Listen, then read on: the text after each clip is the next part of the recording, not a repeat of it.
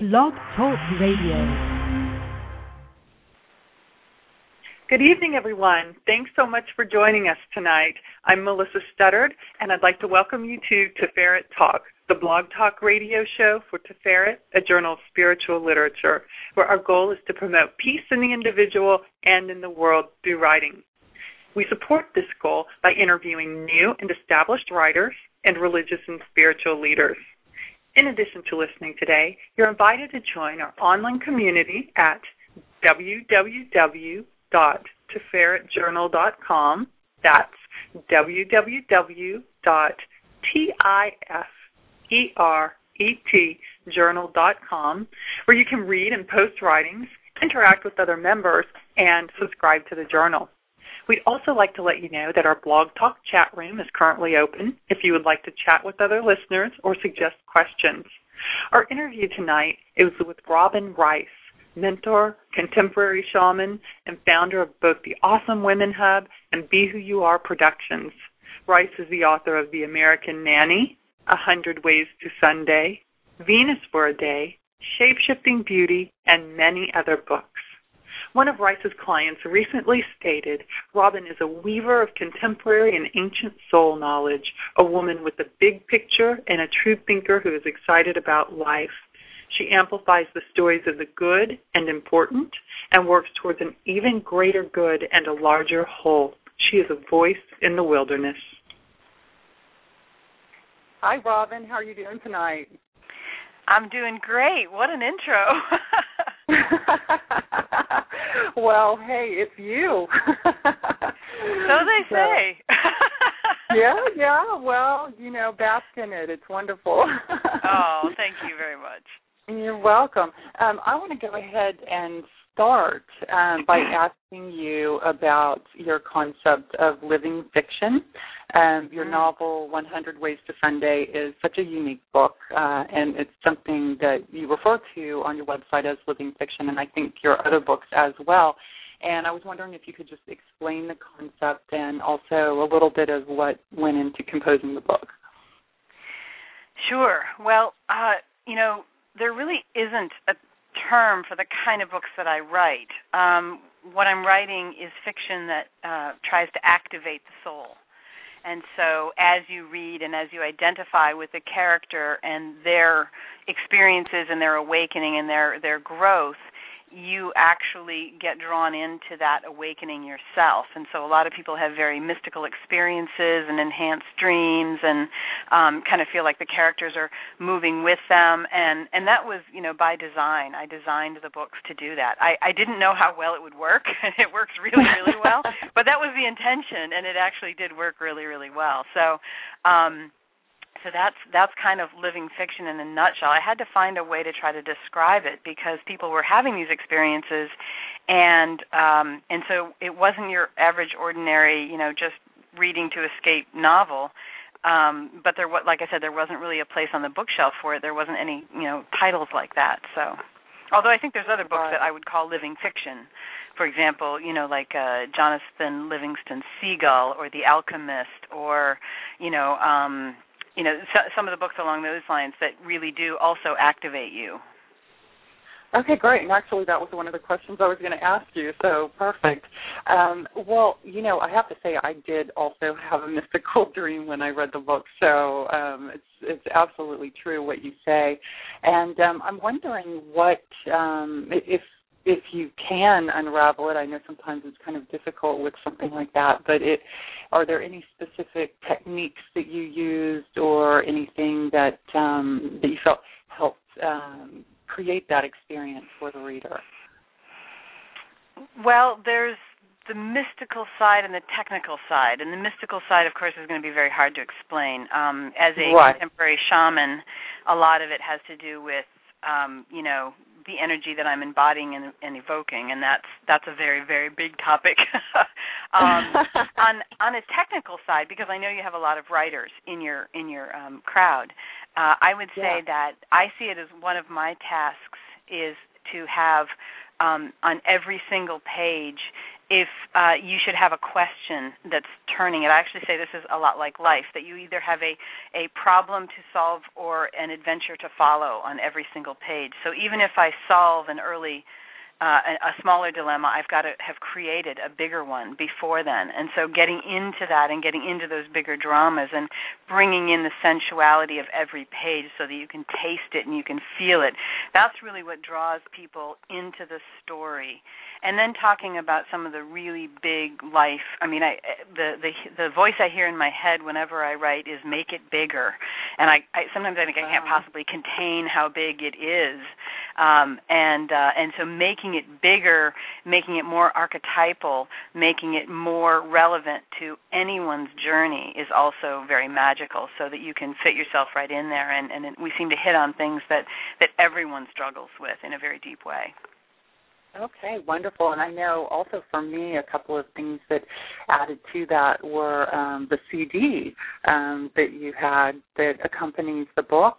I think that actually, would you talk a little bit about how you came up with the idea of having the guided drumming journey to accompany the book? Sure. Well, in this book, Mary Margaret takes several journeys at the leadership of this character named Chief of No Tribe, and so she goes on these journeys, and it's a very pivotal part of her own growth and understanding what she needs to learn to be ready to, do what she came here to do, which she still doesn't know what it is, but she's been working at it so long she's ready, and so that those journeys then became something that others wanted to actually take themselves, and so I created the journey so that you could you already know the characters, you already know the setting after you've read the book, so you can really get into it more easily. Sometimes shamanic journeying takes a lot of practice for people, but having that ability to go in through the guided part, when you know these characters, it's easier to get in. So that was my intention. I later read from many people that you didn't need to read the book, and many people use the CD without the book, and they just imagine the characters however they imagine them, and that works too. Right. And I actually did it both ways. When I saw the CD, I was like, I have to listen to this. So I listened to it before and after I read the book, and it was wonderful both ways. Good. Also, I think, yeah, absolutely. And I think the other thing that I was going to mention is that at the end of the book, I don't want to give away the ending, but I think you know what I'm talking about. And don't you dare. themselves to go and read the book, you'll see that also really has a way of drawing the reader in, right? Yeah. Absolutely. Well, what I didn't realize was I was writing it on many dimensions and many levels, and I kind of knew I was doing that, but by the time I was really at the end, I was like, wow, this is on so many levels at once. Would it even work? I was just surprised that it could possibly work. So I sent it out to I had 12 or 13 friends, and they were all people that I knew would either tell me that, that they would either I would know if they were lying or they'd tell me the truth, one of the two. And they were reading it. And they were writing back within 24 hours saying, I couldn't put it down. Can I bootleg a copy and give it to a friend? And within a month we had like 35 readers before it was ever published. So that was very encouraging that I actually pulled it off because I wasn't sure. Right. Well, that actually makes me wonder also a little bit about your process, because it is. The plot is so intricately structured, and yet it's also so very organic. And I'm wondering, did you sort of have a plan regarding plot when you sat down to write it, or did you just let it happen? Well, all I can say is that the end of the book is true. That piece is true. Oh, wow. Okay. So we won't give it away, but it.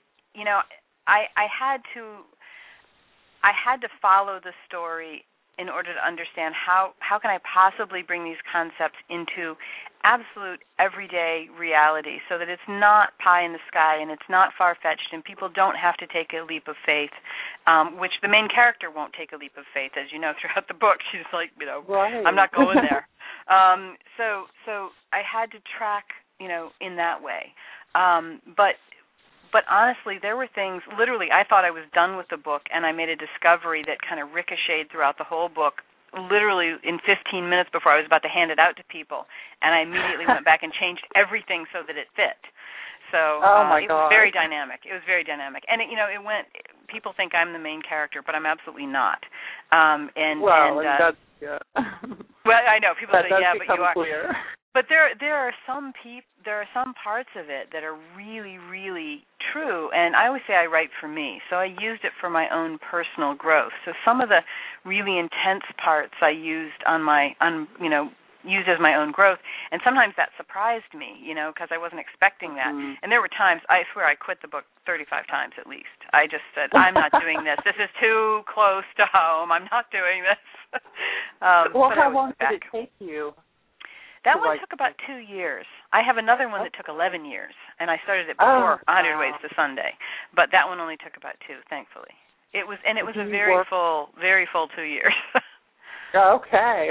And do you sometimes work on more than one at a time? No, I can't. No. I can barely do anything else when I'm writing. Like, for example, my book Venus for a Day, I was writing that when my husband Brian had recently come to be with me, and as we haven't been. This is our second marriage for each of us, and he literally would bring me food in the morning and at lunch and at dinner, and I wrote for 18 hours. Wow. Straight, over and over and over again. I actually lost my eyesight, part of my eyesight to it. It was the price I paid. But so the challenge for me is to try to write this kind of fiction at the same time as do anything else. I'm not very good at it. I tried it with one book, and it's okay, but it's not as good. Well, it's wonderful that you can immerse yourself like that.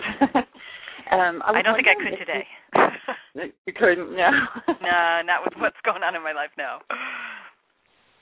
Okay, more activity, huh? Yes.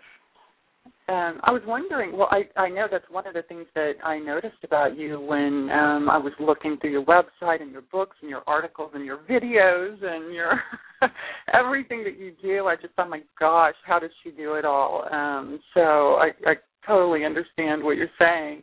Actually, that might be a good question. How do you do all of those different things? Do you have a secret? People have been asking me that a lot lately, and I don't know, maybe you just kind of get used to doing stuff all the time. But I do work from early in the morning until I can't go anymore most days, that's that. You could say I'm a workaholic if you really want to be, pathological about it. But the truth is that this is what I feel the time is for. That we're here now to do all we can to usher in some kind of change in this world, and it's desperately needed. And anybody who can do anything, I feel, get out there and do it. So I think that just drives me, and I get exhausted. There's no doubt about it. And I take time off. I think when we first talked, I was taking 5 weeks off, so I also do that. And I do take care of myself, but it seems to be I'm a sprinter, and then I have to rest. Right. Well, that's good. That makes sense. I was wondering if you could explain what it means to be a contemporary shaman. Probably not. Okay. But I could take a stab at it. Could you make a distinction between contemporary shamanism and older forms? I do.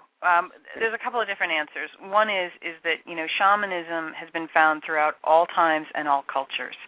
And so what we are tapping into as a shaman today, many people think more recent Native American or more recent indigenous, and there's a lot of conflict in that because there's people who feel like, these white people stole everything, and now this white girl's saying she's a shaman, and they get deeply offended by that, and I understand that. I understand that actually very well. And one of the reasons I say I'm a contemporary shaman is to distinguish myself. I am not a traditional shaman that you might necessarily think about from one of our indigenous cultures. I can't be. I was raised in the city. I can't possibly be that. And I'm not going to take someone else's tradition and try to make it my own. So I have to find my own tradition. I have to, embody what I actually know. But I also know that it goes way, way, way, way, way further back than those stories that are currently, causing the conflict right now. And I really believe that every person has a shamanic element to them as their birthright. I do not believe everyone's supposed to be a shaman. You wouldn't want to be a shaman unless you're called to be a shaman. It's way too hard. But I do believe we have elements of it as our birthright because we're human, and this has been with the human experience since human began, So that's where I use the distinction, first of all, to open up the question because I think it's an important question, and also to honor those traditional indigenous peoples who were traditional shamans that I could never be. Okay, that's great. Thank you. I want to make sure that we have time for you to read something. So I was wondering if you could read maybe the opening passage from That Night with Julie. And I just want to say before you start that the article originally appeared in Natural Beauty and Health magazine, and it's also on your Be Who You Are website if somebody wants to go and finish reading it. Is that correct? Yeah, BeWhoYouAre.com, and it's under articles, so pretty easy to find. Oh, terrific. Thank you. All right, so you want me to just start? Yes, please. Okay. Got to get ready. You're Robin Rice, the young, dark-haired woman asked me. We were in line, signing in for an open mic poetry reading at the local bookstore. I'm not exactly a household name, but as I am an author, some people know of my work. Given my own off mood, I was prepared to put on a polite smile. One look into this young woman's deeply troubled face, and I knew this was not the tack to take. You don't have to be psychic to know what kind of face that is. You only have to have been there yourself. This woman-child was on the edge of her own life and looming towards a jump. Yes, I answered. I hear you know something about depression, she said, looking at me with both need and suspicion. Her name was Julie, and as it turned out, her mother knew someone who knew someone else who had been depressed and come to me for mentoring. I've always been willing to share my story about overcoming 25 years of recurring depression, but this night I didn't have much to give. It was tempting to hand her my card to tell her to give me a call. Something inside said, talk to her, now. Tomorrow may not come. We both had our hot drinks and our names were well down the list for performing our poems. We agreed to move to 2 comfy chairs in relative solitude. An eerie feeling came over me, as if everyone else in the store had disappeared. It was just me, Julie, and a lot of books. Visions of my little brother Ricky flashed in front of my eyes. He had been where Julie was when he was 18 years old. I hadn't lived close enough to see the desperation in his eyes, and it was still hard to admit I had not heard it in his voice on the phone only days before his suicide. My body trembled. Something in this encounter was beginning to feel like a possible redemption. Even though my life was already devoted to helping others, this felt different. This was youth in its prime and beauty, yet with no vision, no sense of the value in living, no future to walk towards. I didn't know how to address such a travesty. I could only hope my best would be enough. You must be willing to recover your soul, I said. She looked at me blankly. I decided to start again. If you want to live a soulful life, which is the only way I know to truly relieve depression, you must be willing to be who you really are, to look at the world through different eyes than the ones you've been trained to use your whole life. You must be willing to drop to a deeper level of existence, a level that is pleading to you through the worst of your days, asking you to listen to it. You must be willing to look for the legend that is trying to be told in your own life. I took another deep breath, surprised at the lofty nature of my own words, but unwilling to tone them down. Something was unraveling in me. It was going to have its say. To live a soulful life, you must be willing to not fit in. Because if you are this deeply hurt at life by this young an age, you don't fit in. You never will, at least not in the usual ways. I'm sorry if that disappoints you, but we might as well be honest. What the surface level of life is selling you will never satisfy your kind. That's okay. It's never satisfied a lot of the most amazing people that ever lived. Julie pulled out a small notebook of her purse and began writing. It encouraged me to go on. To live a soulful life, you must be willing to stand alone, up against what everyone and everything in our society tells you is right for you, and ask what your heart wants, what your very being desires. You have to be willing to love who you really love, not who you are supposed to love. I shifted toward her, lowering my voice to deliver the greatest of secrets. Let me tell you something. When people come to see me, I ask them who and what really turns them on, what calls them to their depths. Most often they say, I don't know, but I don't buy it. They do know. It's just that their answers are not on the good for you or easily attainable list, or they don't know how to get what they truly love without losing something else they think their life depends upon. So they've shoved what they love into a closet and often forgotten it entirely. These loves are really callings. They are the pearls of great price we must travel to the ends of the earth for. But very few among us talk about that heroic journey anymore, so very few actually embark upon one. If you want to live a soulful life, you must be willing to listen for that call and follow it whatever the cost.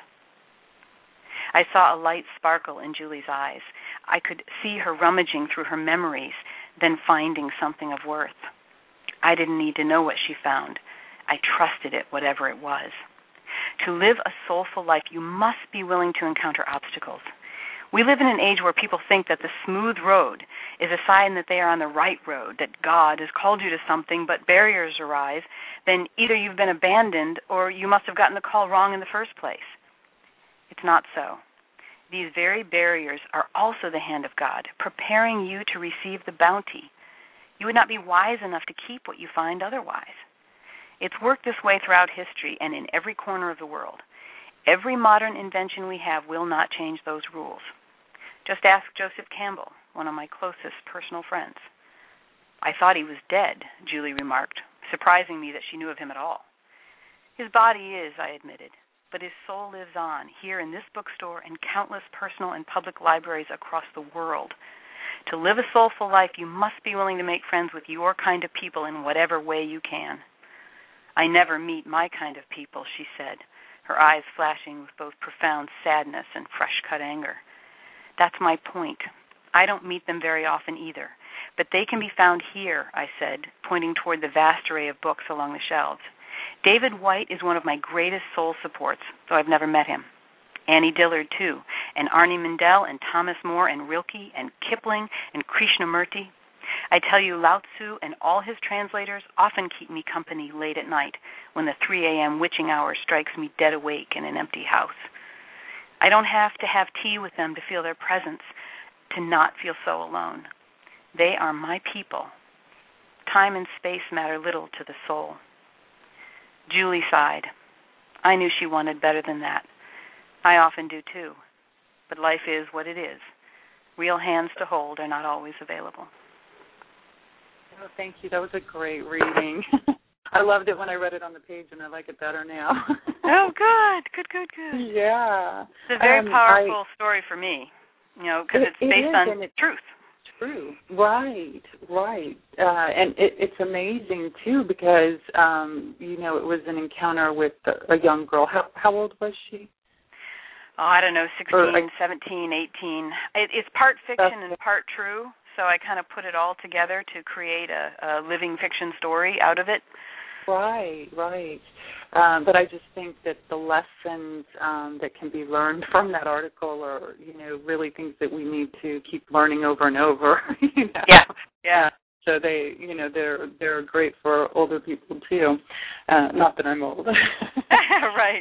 But I think we all need to hear that it's normal. That if you truly do have this deeper soulful existence, there's lots of people who are going to feel this way, and you're not the one person singled out of the rest of the universe that feels this way. It's actually incredibly common for anyone with depth. Right.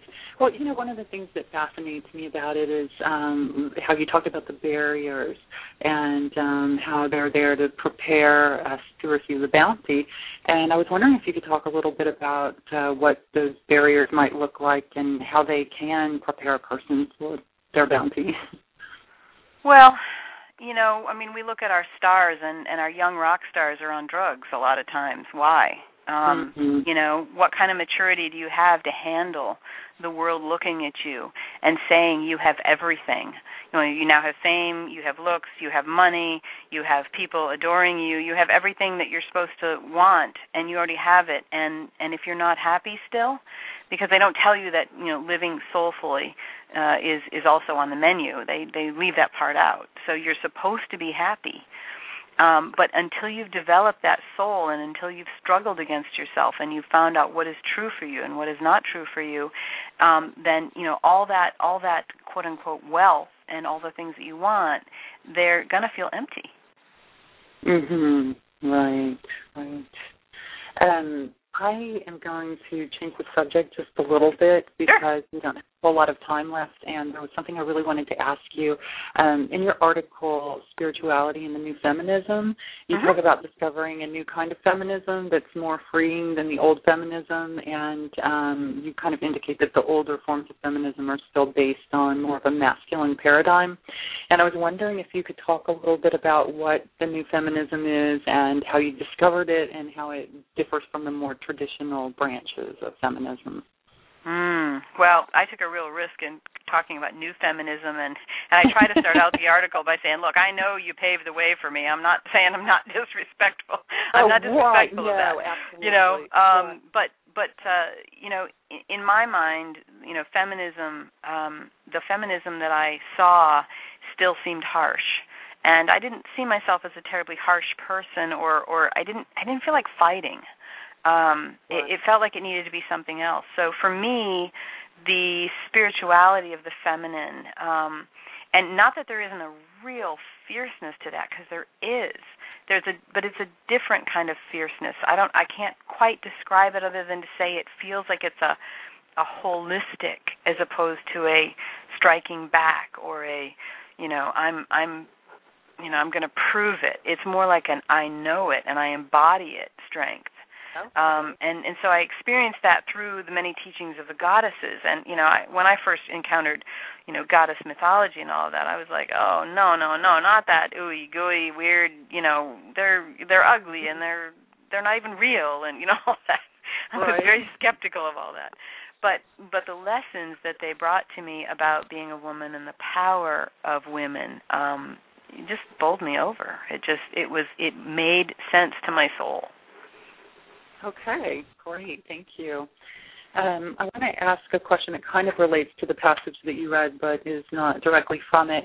It actually comes from your article, Living by Magic, and you state in that article that in order to live by magic, you have to open yourself up to grief. And I was wondering if you could elaborate just a little bit on how a person can open themselves up to grief and why it's beneficial in the soul work. Yeah, you ask such big questions. I'm sorry. I have this time with you, and I want to use it. I'd love to. I'm just trying to be concise. Grief. We all have grief. It's just part of us, and we all resist it. It's like we're resisting a shot in the arm. Who wants to do that? But when we open to grief, when we just say, okay, yes, life includes loss, and I have some of that. And what does that mean for me, and how do I do that? And we allow the things that have been stripped away from us to be stripped away and to be raw and to be vulnerable with that. Something new has a way to come in. We're hollowed out. That article, Living by Magic, is hollowing us out. And so instead of being tight and holding on to make sure we don't feel that grief, if we open to it naturally, don't go looking for it, but open to the grief that we actually have, and say, okay, it is gain and it's loss. It's both. It's a cycle. Life is a cycle, circle of life, Lion King, basic stuff, Right. But we're not taught that in our culture. We're taught that it's all good, it's all supposed to be great, it's all supposed to be light and love, and there's no shadows in here. No, there aren't, and there are. And so when we open to that, then we actually have a possibility of living holistically and being imperfect and just getting on with our lives instead of forever fixing ourselves. It's like, yeah, okay, my little brother committed suicide. I don't care what you say. I don't care what you do. You can't fix that.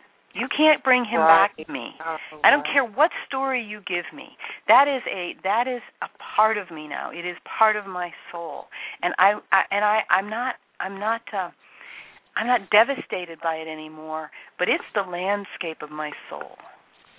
Wow. You know, and yeah, I mean, that's what I want it to be, because it was mine to go through. I went through it. I loved him dearly. I still love him dearly, and I don't want to let go of that, and I don't want to heal from that, and I don't want to pretend it's possible to heal from that. I'm just going to be who I am because of it. Does that make sense? Yeah.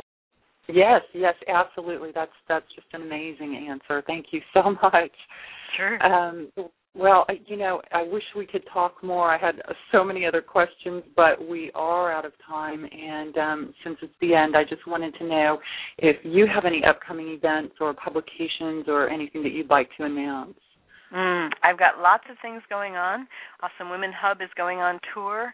I'm very excited about that. I've got a new Daily Om course coming out February 28th, which is absolutely powerful. It's called, I think it's going to be called The Most Beautiful You Ever, and it's about healing beauty and body issues. You can go to venusforaday.com and get one of my novels free as a PDF. If you don't mind reading it as a PDF, it's yours for the taking, venusforaday.com. And just join me on Facebook at Robin Rice's Be Who You Are or the Awesome Women Hub, and you'll find out about everything. Okay, great. Well, thank you so much. It was wonderful talking to you. Thank you. And fabulous answers to everything. Oh, thank you. Okay, nice. Okay, well, I'd just like to thank those of you who are listening in tonight and those of you who are listening after the fact as well. Our next interview will be with author, architect, and filmmaker Anthony Lawler at 7 p.m. Eastern Standard Time on February 21st. As well, we are currently accepting submissions for Tiferet's 2011 writing contest in the categories of fiction, nonfiction, and poetry. For more information or to enter the contest, please visit our website at www.tiferetjournal.com.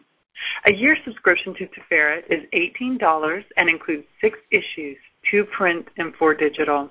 The site is also a great place for readers and listeners to post their own poetry, since our editors feature 1 new poem each day from those who post. Thanks so much for being with us tonight. We hope you'll join us again in February.